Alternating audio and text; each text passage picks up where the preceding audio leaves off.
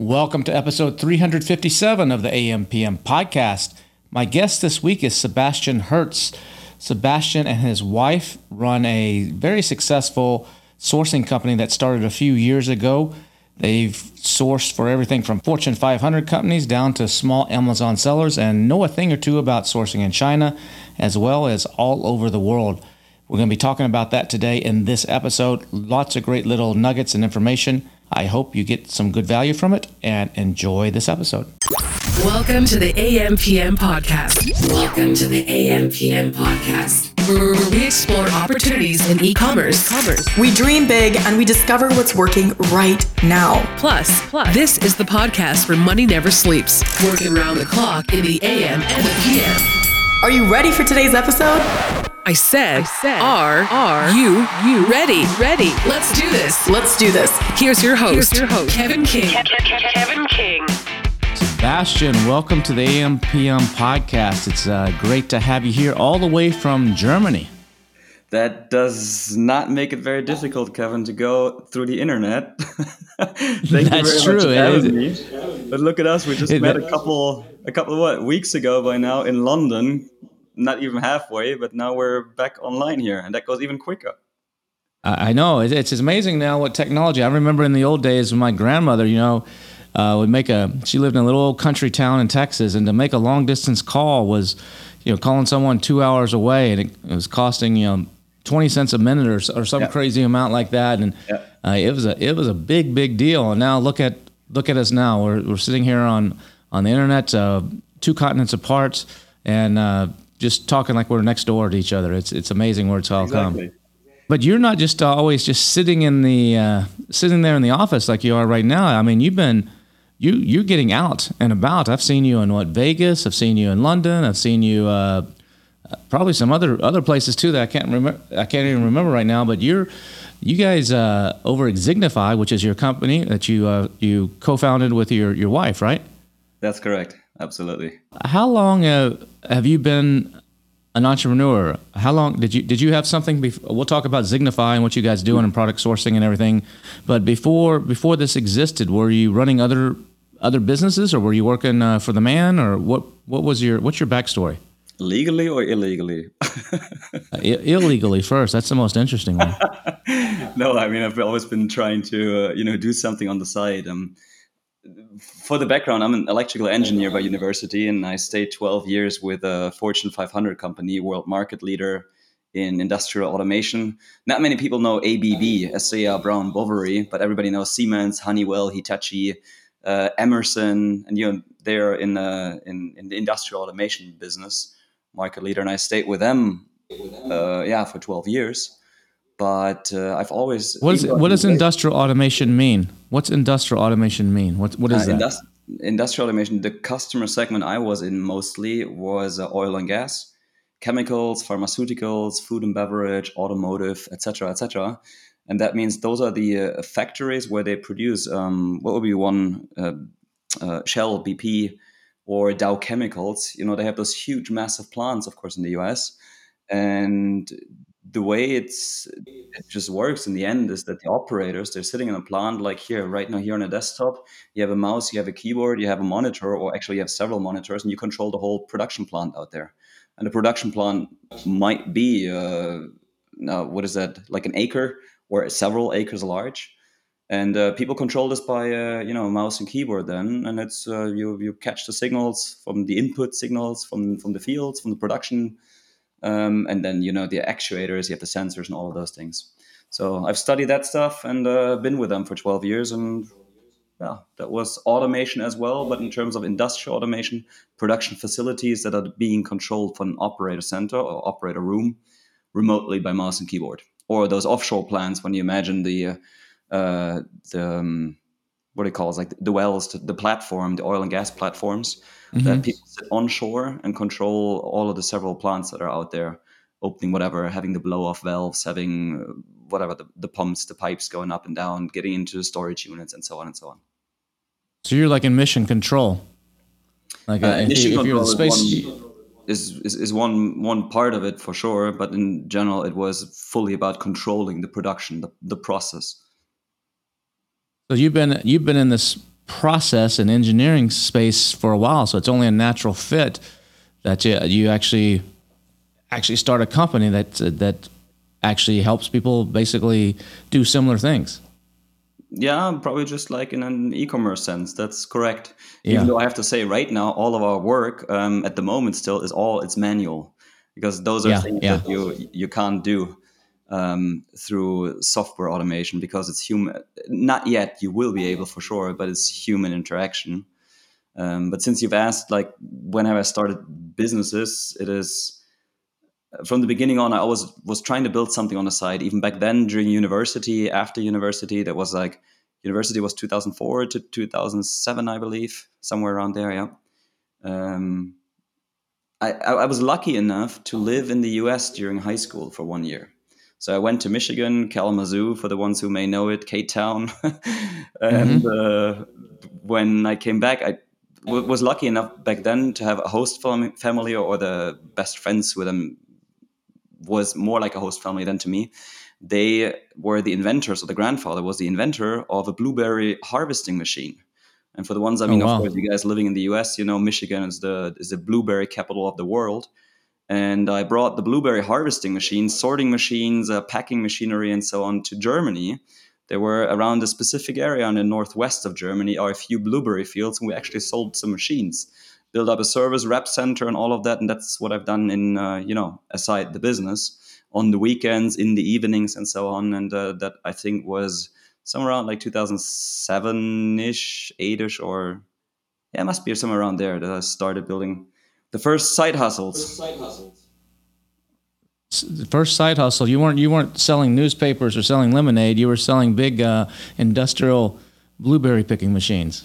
Oh, well, for some side income during high school, I was selling. Well, I gotta say, first, in Germany, you're allowed to drink at the age of 16. So as soon as I hit 16 or 18, whatever it was, I started selling. In the city festivals, I went around and sold to all the people those little liquor bottles. Like hardly, it's like a shot in there, and I sold them off, not for myself, but I was running around for one of the bars in town and just sold them off. And I think this, on the other hand, helped a lot. Being able to go to people, to speak to people, to just sell them stuff on the street. And alcohol during a city festival, I mean, sells itself quite easily. That's awesome. So how did Signify come to be then? I mean, somewhere along this way, you met your wife, and what was she already in the sourcing business, or was she in the e-com business? How did that come? What's the story behind the formation of Signify? Yeah. The industrial automation business also took me, after 7 years in Germany, took me over to China. So I went to China to live there for 3 years, and another 2.5 years in Singapore. So in total, I was like 6 years in Asia. And in the time during my China time, I got to know my wife, Julia, and she was staying in China as well. She was in total of 12 years in China, or in Asia. And she is Russian and comes from the Russian-Chinese border. So I think the first time she started learning Chinese was in the age of 5, she said, and going over. I mean, it was literally just crossing a river, and she's in Heihe, which is the Chinese town, and it's pretty much one circle town of Blagoveshchensk, the Russian city, and Heihe. So it is if whatever the distance you may go shopping to Walmart would be for her, she's already in China shopping. So very, very close. Now, later on, we met actually back then, still in the old school way, no Tinder, no nothing. We went to the Shanghai brewery in Shanghai. We met there. We started hooking up, and she has been in the sourcing business, talking from now on, like about 18 years. So yes, she started in the age of 4, so I get some bonus points to make her younger this year. No, but she's been doing sourcing for 18 years, and she's always been, and somehow it is connected then later. Before leaving China, I did so much overtime for ABB that I actually calculated. I was back then still dumb enough to calculate my hours, and within 2.5 years of working in China, I collected, well, to myself, nobody gave a, sorry, I don't know if we're allowed to swear, nobody cared about it, and in 2.5 years, I collected about overtime worth 7 man hours. 7 man month. So full 7 months of overtime within 2.5 years. I was obviously working like crazy. And then I negotiated with the company when, well, I got 6 weeks off instead of 7 months. And those 6 weeks, I didn't know what to do. I was just, starting to learn Chinese more, went to classes, and I was like, Julia, I can't sit around and do nothing. So she got me into say, hey, Sebastian, I found this podcast. And that was Scott Volker, The Amazing Seller. I got into FBA, understood this whole thing, blah, blah, started the business. And a couple of years later, I got into German networks like the Titans in Germany. It's just called the AMZ Hackers. And all of a sudden, people started saying, it's like, hey, your wife does sourcing, right? So can you do sourcing for others? And I was like, well, I guess, of course. And then roughly, I think it's going to be in August this year, we'll be about 2 years old. Julia said she begged me for like a year to say, Sebastian, come join. Let's do Signify together. And August 2021, we started Signify officially together. And since then we grew. And since then we've been on the road. So we started immediately with some trade shows. And I don't know collected how many miles. So what was she? So you were doing standard FBA from China. Were you selling in the U.S. or selling in Germany, or where were you selling? That's still my Germany only mistake, I believe. Now that I talk to all the people, I look at the US market and it's like 10x. You have higher prices. You have no sales tax included. It seems all to be easier. People are not as much complaining as the Germans, people by now say if you have a 4-star review in Germany, you'll probably get a 6-star review in the US. That's true. I hear the Germans are, they don't like to leave a lot of reviews, and if they do, they're going to tell it like it is. They usually only leave reviews to complain, not to really appraise, correct? That is. We do have a saying, actually. Not having complained should be praise enough. I'm serious. Not having complained should be praise enough. Very commonly used. Yeah, I know in Germany too. It's very. I mean, they're so particular. I mean, the quality has to be like AA plus. So like nothing will get by them. I mean, one tiny little hairline scratch or something is going to just cause havoc. They just love the like pristine, high quality stuff, and so I think that's a challenge for a lot of sellers that go into Germany where they're just kind of getting by with an average quality in another marketplace, and a lot of times that doesn't fly over there. I would say, me as a German, I would definitely be allowed to complain about my country the most. Because, see, like I said, I'm complaining, right? And we actually also say to ourselves that we're like world champions in complaining. Now, the issue that I see, to be honest, with the reviews that we have in Germany is it's not necessarily only about having good, great stuff and everything. I think people are spoiled. Amazon itself said, I think somewhere officially, that Germany is the review laziest country in the world.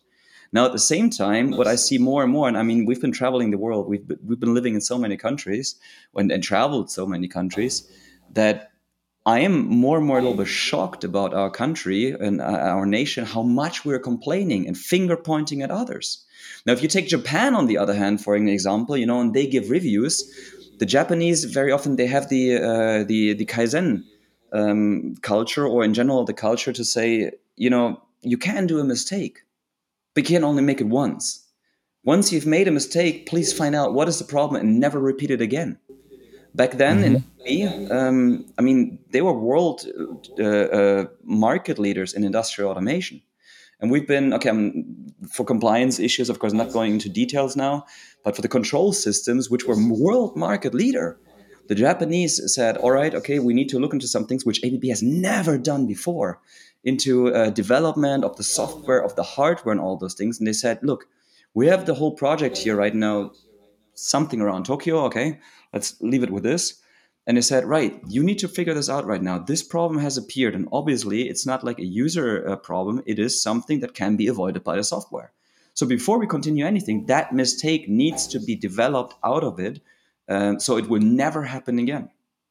I think the Japanese put hardcore focus there on reviews as well, but with the intention, of course, also of improving things. And they very much appreciate good quality and talk about it. While the Germans, at the same time, it is tough. It is really, really tough to get good reviews. But at the same time, I, of course, don't want to, what is the English word? Is it disencourage others to come to Germany? It is possible to get good reviews.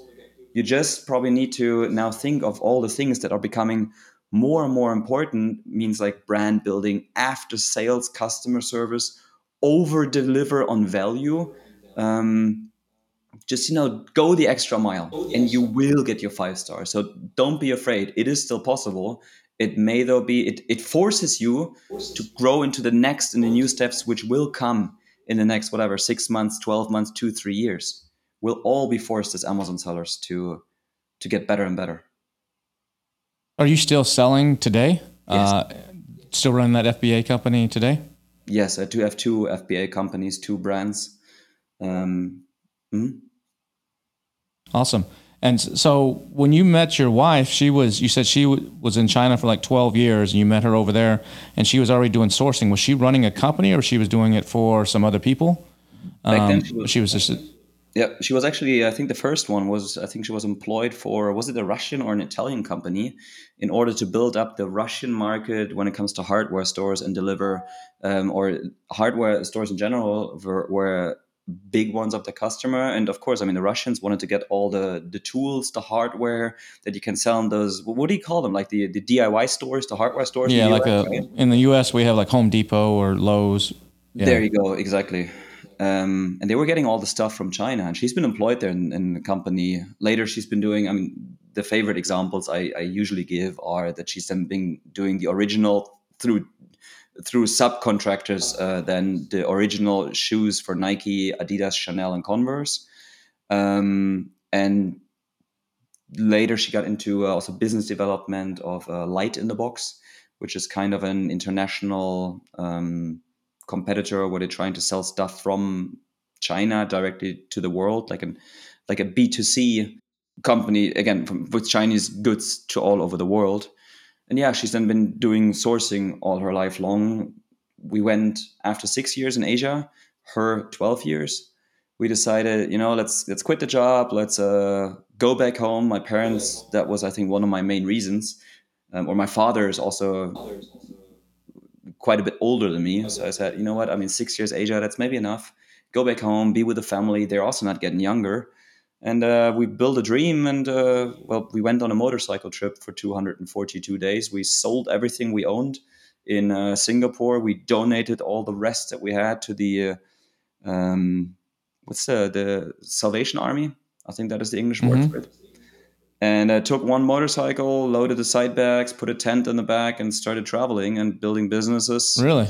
Or building the first business on a 242-day motorcycle trip while Julia was still fully employed for one of those companies. So yes, you can work remotely, travel the world, full-time travel, full-time work. Until one day, all of a sudden, the company said, like, boom, we're shutting down departments. We don't need you. And this actually then turned out, I think back then we were in Georgia, the country in Europe. And this then turned out, it's like, what am I going to do?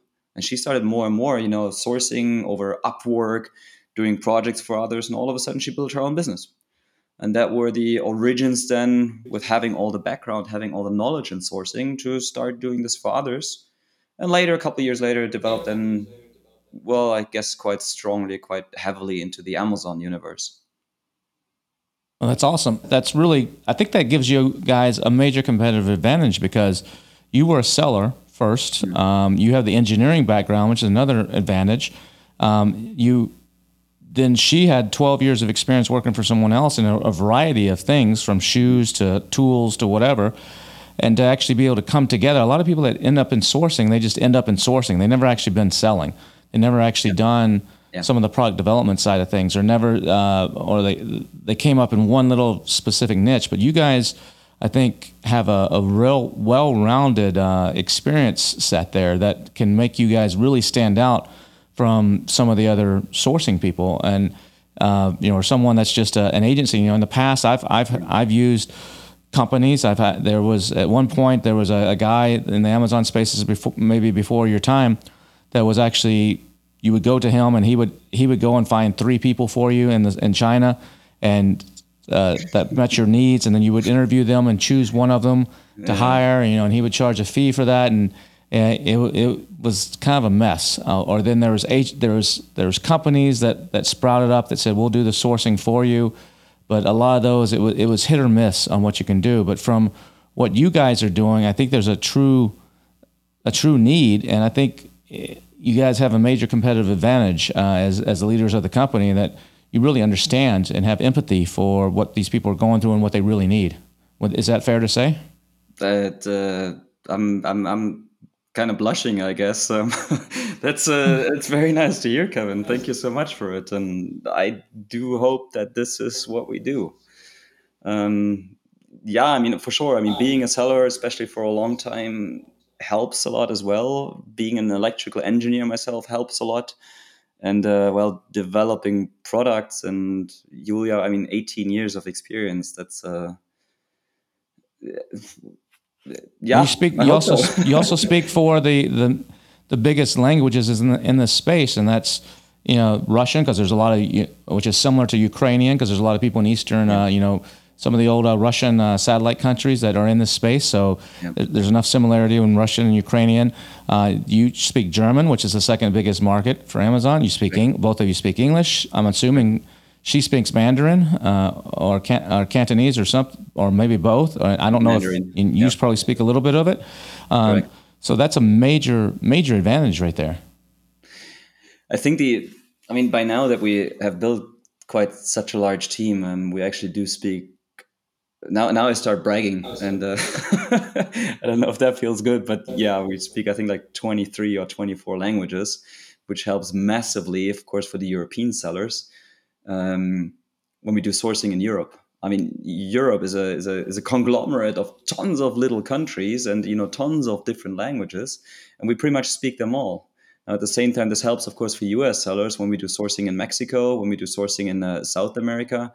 I mean, Spanish and Portuguese is definitely something. Anyway, I mean, when you speak the language, or when you do the sourcing also on your own, I mean, try to use the local language. This helps you so much, for the simple reason, they also accept you as one of theirs, as one of the peers, and they will say, "Hey, yeah, I'm happy to sell to a countryman, and let's do a business together." Yeah, it creates an instant bond, and it creates almost an instant trust in a lot of ways, and helps open a lot of doors. So when y'all started Zignify, it was just the two of you, but then you've scaled, like you said, up to quite a few employees now. How many are you up to now? Well, first of all, I have to say, me as the engineer, this is not my earnings of building up the team. If it would have been me, we probably still would be the two of us, engineers, like, I can do everything on my own, superhero syndrome, nobody can do it better. But Julia has much the MBA understanding, and she understood us like, hey, we need to focus on the most important things to grow the company. And by now, I think we're 53 or 54 employees or so. Somewhere And around. you're the only guy, right? And I'm the only guy. It's simple. I So mean, it's women it's are they're the better shoppers. They do enjoy shopping. They're better at negotiating. They are more patient. Women can work under women. They're more detailed. They're more friendly. It's easier for them also to get into contact, I guess, with suppliers, and convince them to, hey, do me a favor, give us prices. We mean that seriously. And so it's that's by choice. It's by choice that it's all no, women, or is that just no. no? It's just the way it's worked. And exactly, I mean, the more and more we grow, sometimes, for example, one of the ones we start also getting, for some parts, the external experts in there if there's some topics which we can't cover yet on our own. And then sometimes there's a man in there. For example, I mean, by now, when the show comes out, or this podcast comes out, and since Tomer Rabinovich talks publicly about it, I guess I'm allowed to say it, that when you've seen what Tomer's product now is for all of the Amazon sellers and entrepreneurs, I mean, there was a heavy electrical engineering in there as well. And that's where we had an external man in there, but he's not yet fully employed. When we still grow at the same time, and we do more and more and more of those things, then they become full-time employees. And I might not be the only man in the company anymore. And we also had men before, but I think the record was a guy who had 7 years experience, 7 years sourcing experience. And I can't believe it myself. I hope if you hear this podcast right now, I hope you're not offended. But I mean, after 3 hours, he said, "This is too much stress for me. I'm quitting." After 3 hours, and I was like, "Come on, what?" Wow. Women among one another, for sure. They're also, you see this, the bigger you get, clusters, of course, building. But I think one of the major things is also, if the leader is female and the management levels are also female, that is not always easy for guys to handle it. Yeah, and this is a male-dominated space on the seller side, Yes. as well. So that's awesome. That the company is that. So do you have satellite offices all over, or is everybody just working remotely, or do you have like an office in Germany and one in China, or how are you guys set up? Germany and Singapore, and the rest is literally Germany and our Singapore. team. Sits. We have a 100% distributed team, remote team, because our ladies they sit there where the sourcing happens, because we do the quality control. So we go into the factories to do the local quality control, and that means also, the more distributed you sit, the easier it is also to travel. The faster you get to the factory, the shorter the travel is, and the cheaper it will be also for our customers. So you're sending people from Singapore into China, or you don't have someone sitting in Shanghai or Shenzhen or something, or Guangzhou or something like that? They're all going from Singapore? No. I mean, Singapore is, it's just a head office where the company is registered. Okay. Our team is, one of the biggest teams is in China. We have right now probably 15, 16 ladies in China. Eastern Europe spread all over, or Europe in general, about 15 to 20 roughly around there, and the rest spread over US, Middle America, South America, Africa.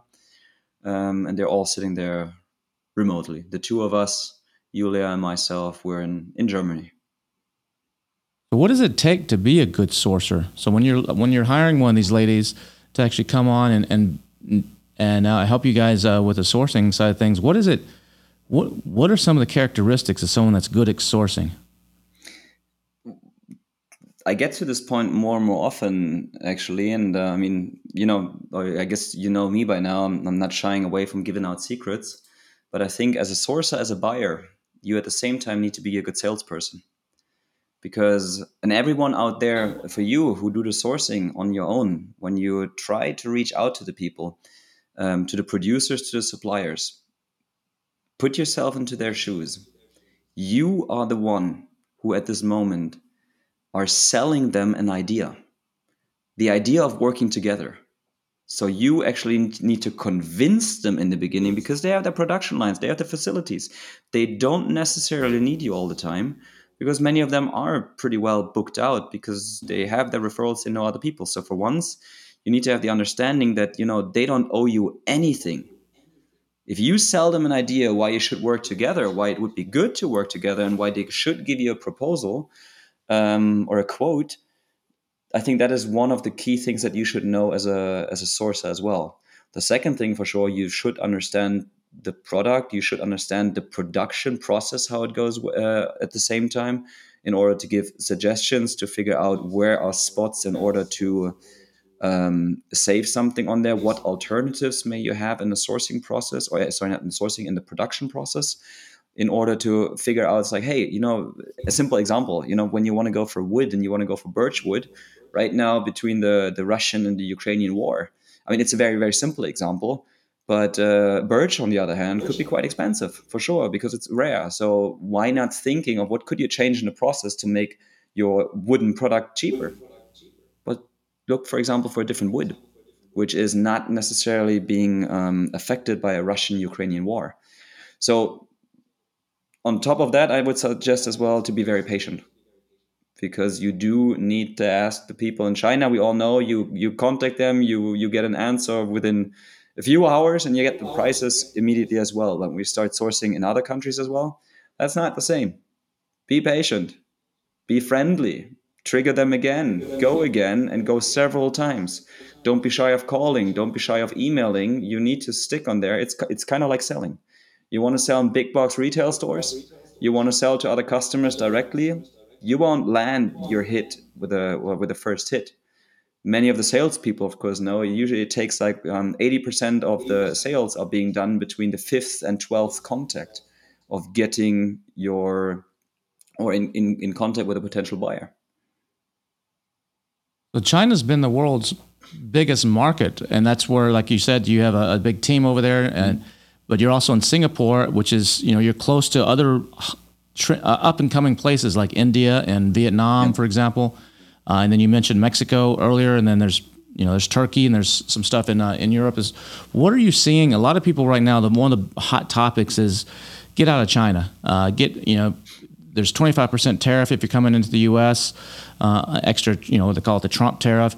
There's issues, with different things, and so a lot of people are trying to diversify out of China. But China is basically the world's factory, and it's not that easy to actually switch to. A lot of Chinese factories are opening divisions in Vietnam, for example, or even in Italy. There's a lot of people don't realize this, but when COVID first started, if you remember, there's one little area in Italy where COVID just took off huge. It's like in the northeast of Italy. Yep. And it's a manufacturing town where there's a lot of Chinese. The Chinese factories have come in and built out a lot of local factories in Italy that are making these quote unquote made in Italy products that are actually made by Chinese factories. Yes. And a lot of those people had come from Wuhan, and COVID spread throughout Italy. So there's a lot of this kind of stuff going on. What do you think what are we looking at here in the next 5 years? Is it still going to be 99% China and a few of these others, or is it worth actually trying to branch out into some of these other countries? What are your thoughts on that? I mean, when I look at the past, what happened originally, we had about pre-COVID, roughly about 10% of our projects for sourcing outside of China. China sourcing still massively grew. I mean, our team massively grew as well, but the rest of the world sourcing just overtook. So by now, we have about 45% of the sourcing projects are inside China. The rest of them is all over the world. Now with China, especially for the US sellers, I mean, we don't have those issues really with China in Europe, but we don't have the anti-dumping tariffs the Trump tariffs 2018 implemented the first ones with a 25% import tariffs, I think worth like a market worth $250 billion or so. There's a very, very nice documentary by Wendover Productions. Wendover Productions is a YouTube channel. I love that channel. He explains the world sophistically, but also in very short, 15, 18, 20 minute videos. And there's one, why is Mexico becoming the new China? Now, the 25% is for a massive, huge market where, the economic war started. But there are many other products that have an even higher tariff. I think the record we had was like 47 or 48% of import tariffs. That's insane. But now again, for the European sellers, we don't have those anti-dumping tariffs. For sure, there's some tariffs on Chinese goods. But the main thing that people need to know is that it's not about the product. It is about the product because it's from China. So the same product from Vietnam may have 0% import tariffs into the US. Now, I mean, to be honest, to predict the future, I wasn't really good at that, and Nostradamus would probably tell me a lot more than I could. But US China, that's not the friendliest relationship, and yes, I am worried at the moment about Taiwan. Now, Taiwan as being the world factory, the main next to China for electronic chips. And you have electronic chips everywhere. You have them in your smartwatches. You have them, of course, in your computers. You have them pretty much anywhere by now, in smart mirrors that you have in your bathrooms, hanging anywhere you'll find chips. And imagine Taiwan is being fully taken over by China. We have a massive issue about chips. And that hopefully does not turn. Chips are the new oil, basically. I mean, the advanced computer chips, especially with AI and everything, the quantum, they've become the new oil. In the past, the United States would step in and try to defend places in the Middle East, over oil and energy. And now I think you're going to see similar things happening, like you said, with chips. That's the new. Not currency, but the new dominant resource, I guess, of the world. And you got a lot of countries scrambling to start manufacturing and bringing stuff home. We do have. Is there an advantage for an Amazon seller to looking beyond China, or does it just create more hassle? Because China is so well, the machine is so well greased. I mean, it's super easy. You get all the shipping lines, you got all the processes, all the trucks, all bringing from the factory, all the little parts, all the individual components, resources are you get little areas that are specializing in certain things. It's just set up to be like very efficient, as an engineer. But when you go to Mexico or you go to some of these other places, there's little pockets maybe that specialize in something, but the systems, and it's a little bit more of a hassle a lot of times because they're not as familiar with exporting. So what are you seeing along those lines and that sellers should be aware of? Yeah. I mean, let me pull on the chips a little bit more because, I mean, besides Amazon sellers, again, me, electrical engineer, I do have some contacts to some of the industrial world market leaders who use a lot of electronics, or they build a lot of electronics and use chips. So besides the Amazon business, not the majority, of course, is Amazon sellers or e-com brand owners, but we also do sourcing for electronic chips by now for a year and a half or so. And we do this for the big companies. And what you see there is already that the chips market is literally taken apart. I mean, it's complete seller market. And chips are selling for 10, 20, 50, 100 times the price, 100% in advance payment, no invoice. That is, I mean, of course, unheard of, but it is very, very scary. And that's going on. And you see the companies no invoice? struggling. No invoice, 100% cash upfront payment. I mean, all we find... Oh, no billing. Okay. Sorry, what? No billing, yeah. Yeah. So no tax proof, no nothing. The money is just being sent.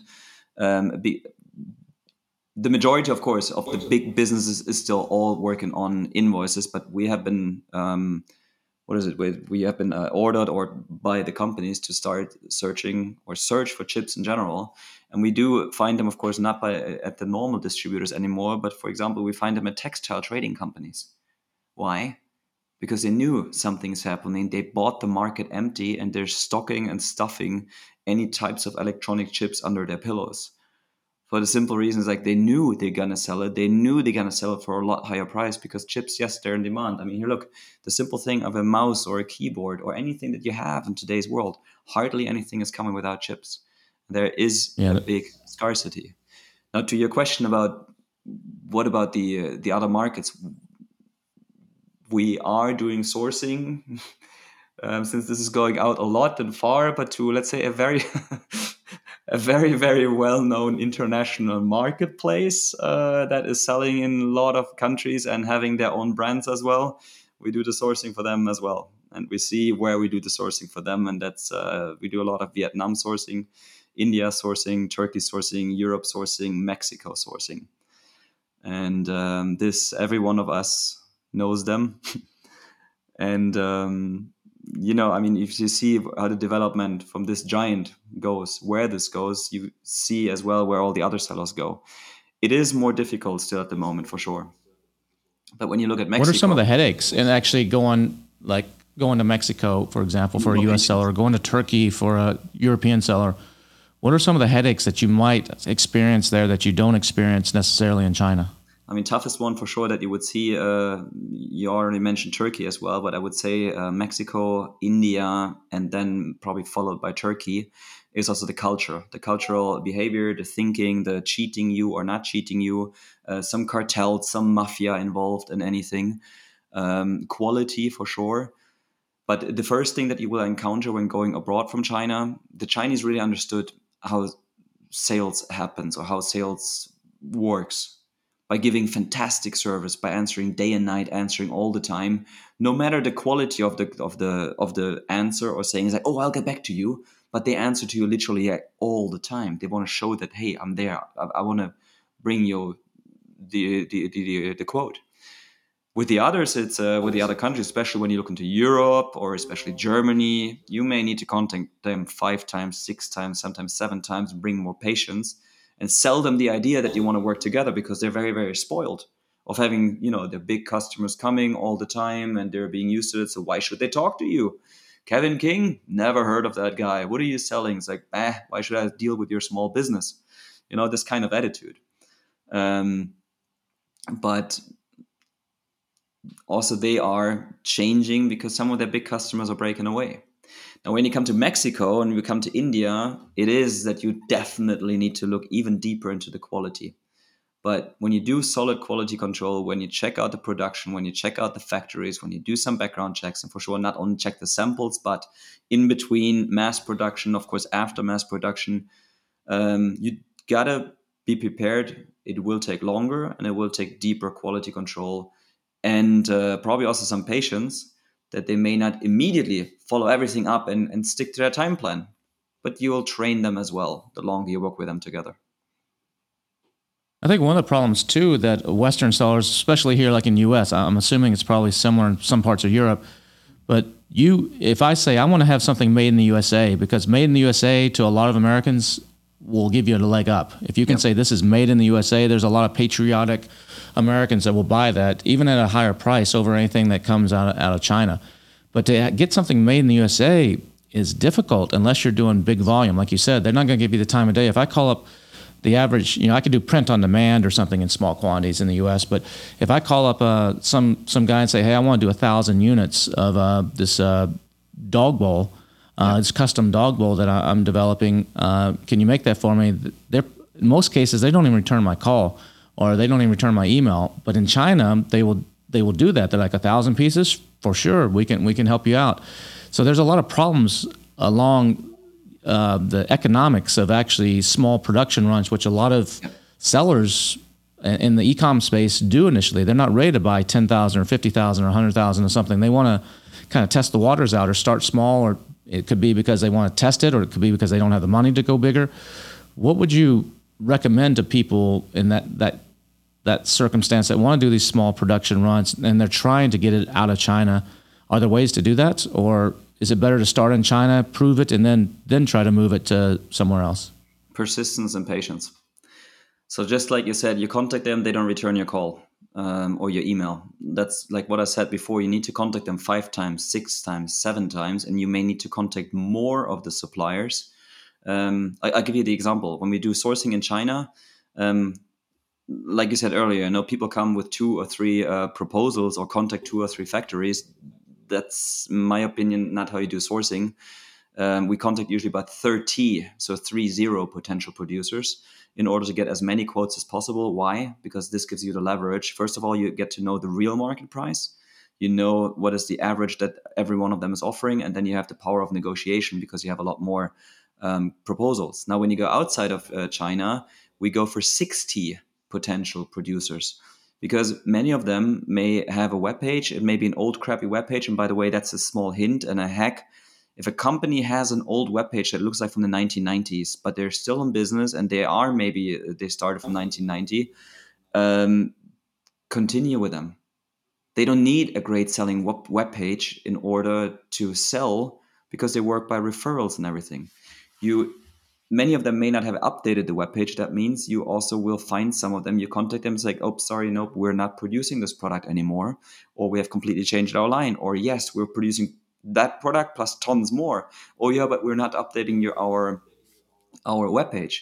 And we're not answering emails, or my colleague's on vacation, or we have Corona and whatever, can't have it. So you need to contact them and be more persistent, give more patience, and contact them more times. It is tedious work, but it needs to be done. And when you contact them 4 times, 5 times, 6 times, 7 times, you will get answers. Not from all of them, but this is a very, very, very common thing outside China. Why should I consider using a company or a professional sourcing agent over just doing it myself? Just going to Alibaba.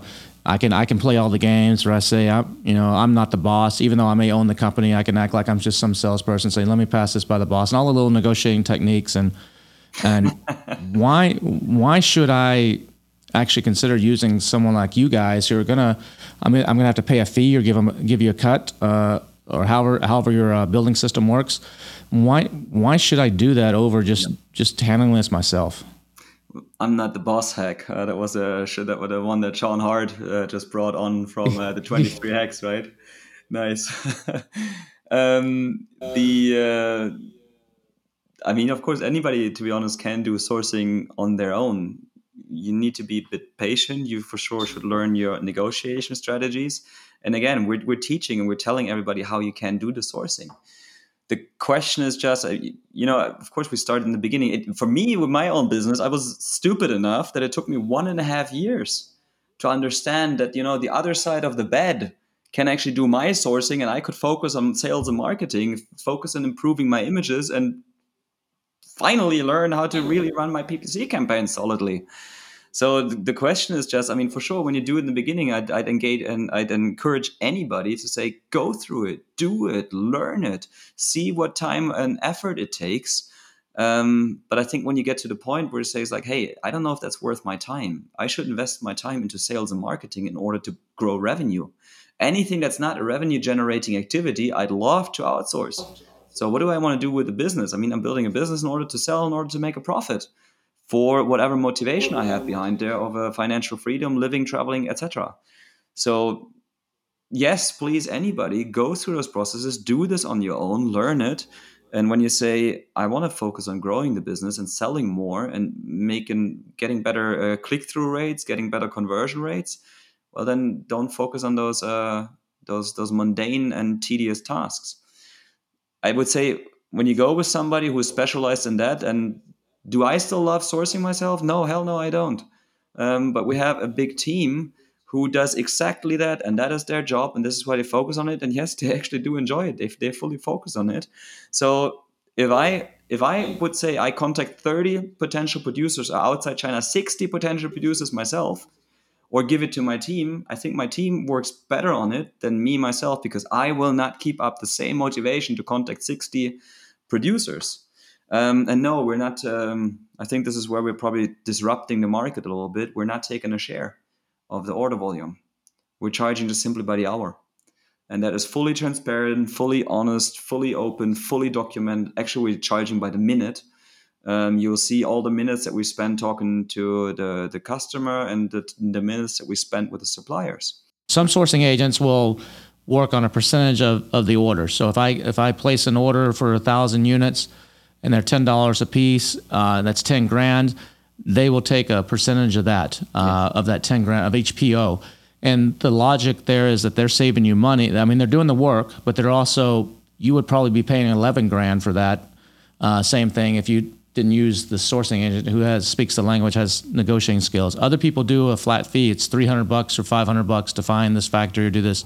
But you guys don't do that. You're saying it's because you're reaching out to 30 to 60, depending on where it's being made.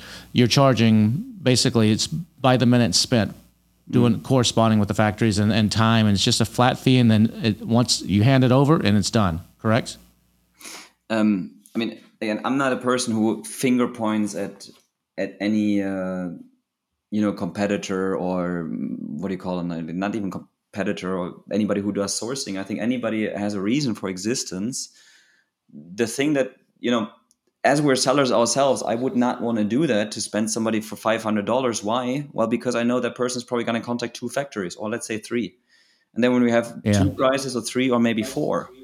But I want to know the real market price. I prefer by now, of course, to say, hey, you know what? I spend a little bit more time, but if that is going to be a well-selling product, and I'm selling 1,000, 2,000, 10,000, 20,000 units a year, and if I get that product for, say, $2 cheaper, I would have, say, $40,000 in a year if it's 20,000 units, or more or less.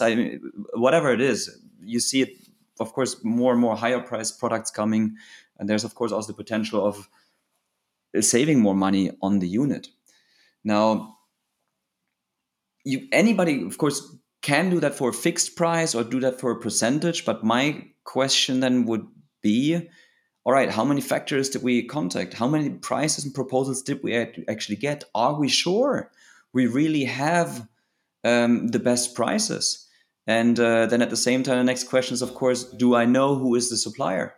And that is one of the things that would have bothered me if I would have not done sourcing myself. If there's a sourcing company who does not tell me who is the supplier, the sourcing company goes belly up, the relationship goes belly up or something, and I don't know who the supplier is. I'm having a product that's selling 50,000 units a year, or even if it's just 5,000 or whatever. And all of a sudden, my supplier disappears and I don't know who it is.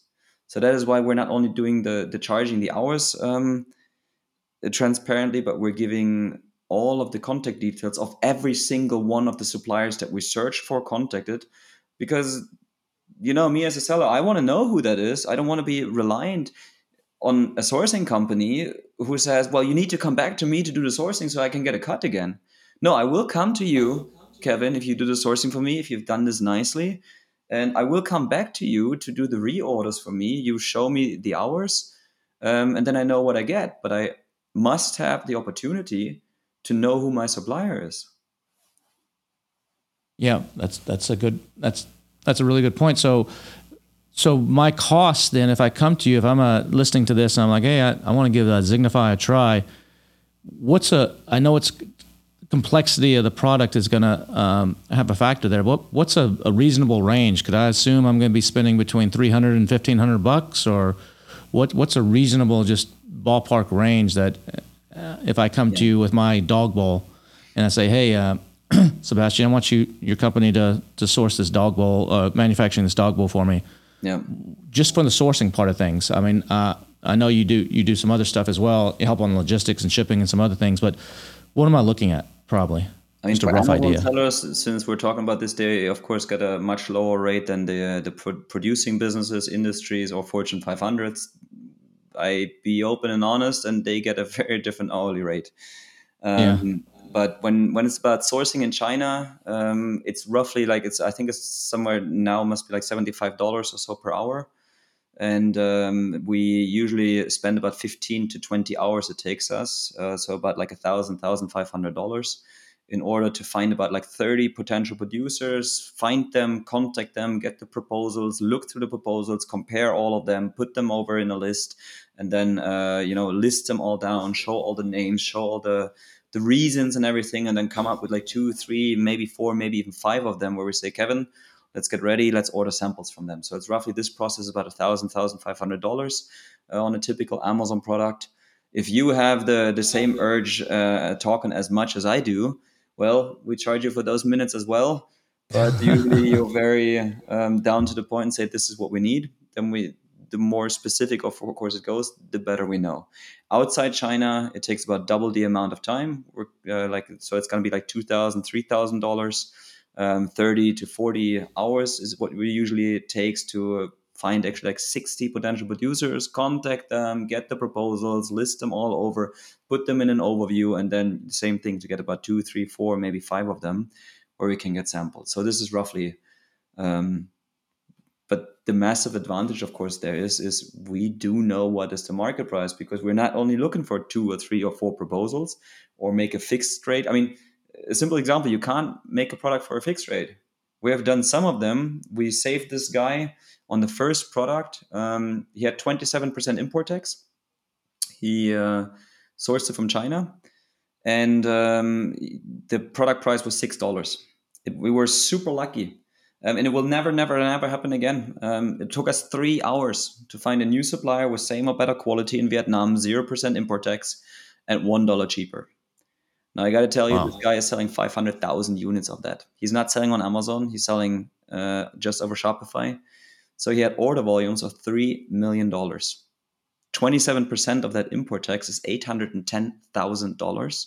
And we got it $1 cheaper, 500,000 units. So we saved him in the first year $1.31 million by 3 hours of work. Those savings projects, we have... I mean, guess what we charged him? $210. Wow.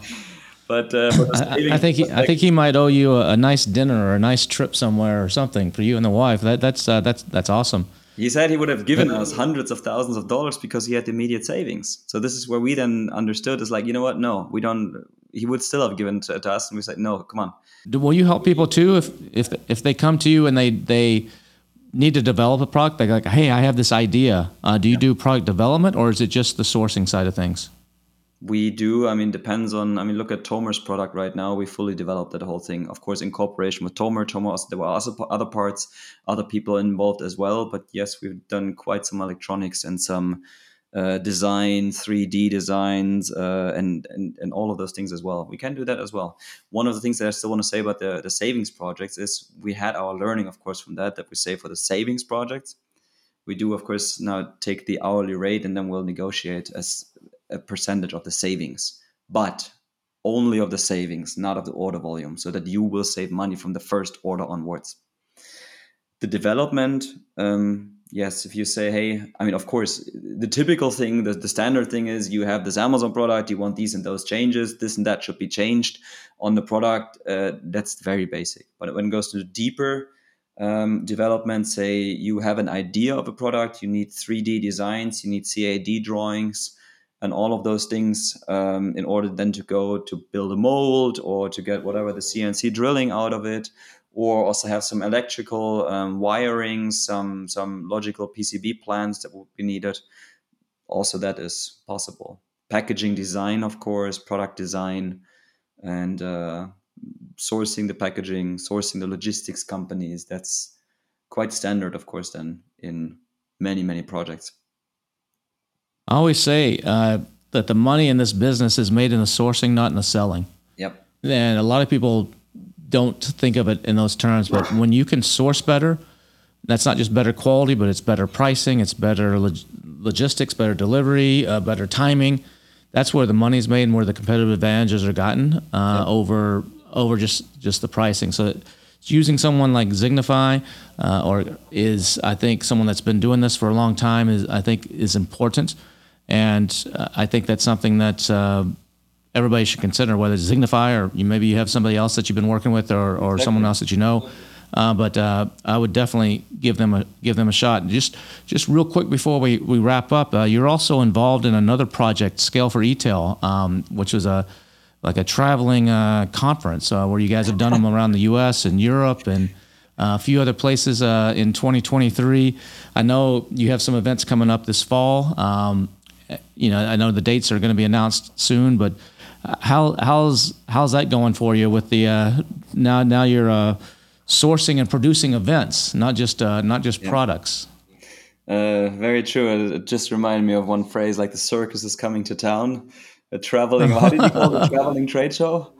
That's a nice way to explain it as well. Yes, we're doing the ones that we've done in the past, where like a Europe tour, then a US tour, then a Europe tour again. So I think in the first one it was London, Manchester, Paris, Milan. Then the US came with LA, New York, Miami. And then Europe again with Paris, Madrid, Berlin, and London. And target there is, to be an open network, an unbiased network for Amazon sellers to find ideas, to learn things. And I think this has been going quite well. It's been accepted very, very well. We spread the word massively fast. And companies that are involved are Avask, Getida, Fortinet, and us Signify.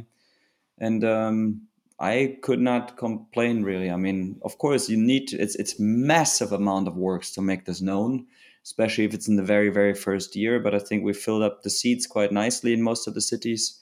Networks are growing. It's nice. Target is also that we built local masterminds, that anybody who is in the Amazon or in the e-commerce sphere now has contacts, has some buddies, brothers in arms, to help one another out, to learn from one another. And to when we now been to Berlin, I think we had like 8 presentations, and 6 of them were, including myself, we're all sellers ourselves. There's no pitching, there's no nothing. It's just delivering value. And I think that's what the industry wants and needs as well. Awesome. Well, if people want to get a hold of you for either to find out more about your events or about your sourcing with Signify, what's the best way for them to do that? Thanks for that. That's an opportunity to pitch and just put out the address. Lovely. Well, it's of course signify.net. That's a Z in the beginning, a Y in the end. So zignify.net. There's a button on top. Just schedule a call. We'll give usually, of course, like a 30-minute free of charge or a call. Just in general, get to know one another. But here for you, Kevin, and the AM PM podcast, anybody who comes there, just say that, and we would be happy to give you a bit more of a consulting call to look into what is your current situation and what could one change if you want to. And me myself, you find usually, I guess it's still the name there, Sebastian, the connector Herz, HERZ with a few Chinese characters behind there. On LinkedIn, on Facebook, I think those are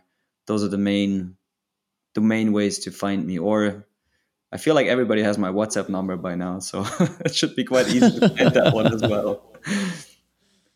Well, awesome, Sebastian. I really appreciate you coming on today and sharing. Look forward to seeing you somewhere around the world soon. Very much looking forward to that as well. Kevin, thank you so much for having me. What a pleasure.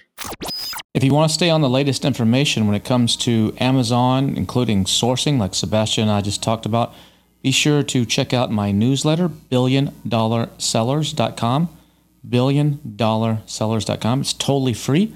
You can sign up and receive the newsletter several times per week, absolutely free, just loaded with tips and tricks and great information for e-com and Amazon sellers. We'll be back again next week with another episode that's going to show you how to multiply yourself and how to really do some really cool stuff with systemizing and multiplying yourself in your business. Until then, I've got some words of wisdom for you. You know, the way someone fits you into their schedule says a lot about what they think of you. The way someone fits you into their schedule says a lot about the way they think of you. That's both in business and in personal relationships. Until next week, have a great week, and we'll see you then.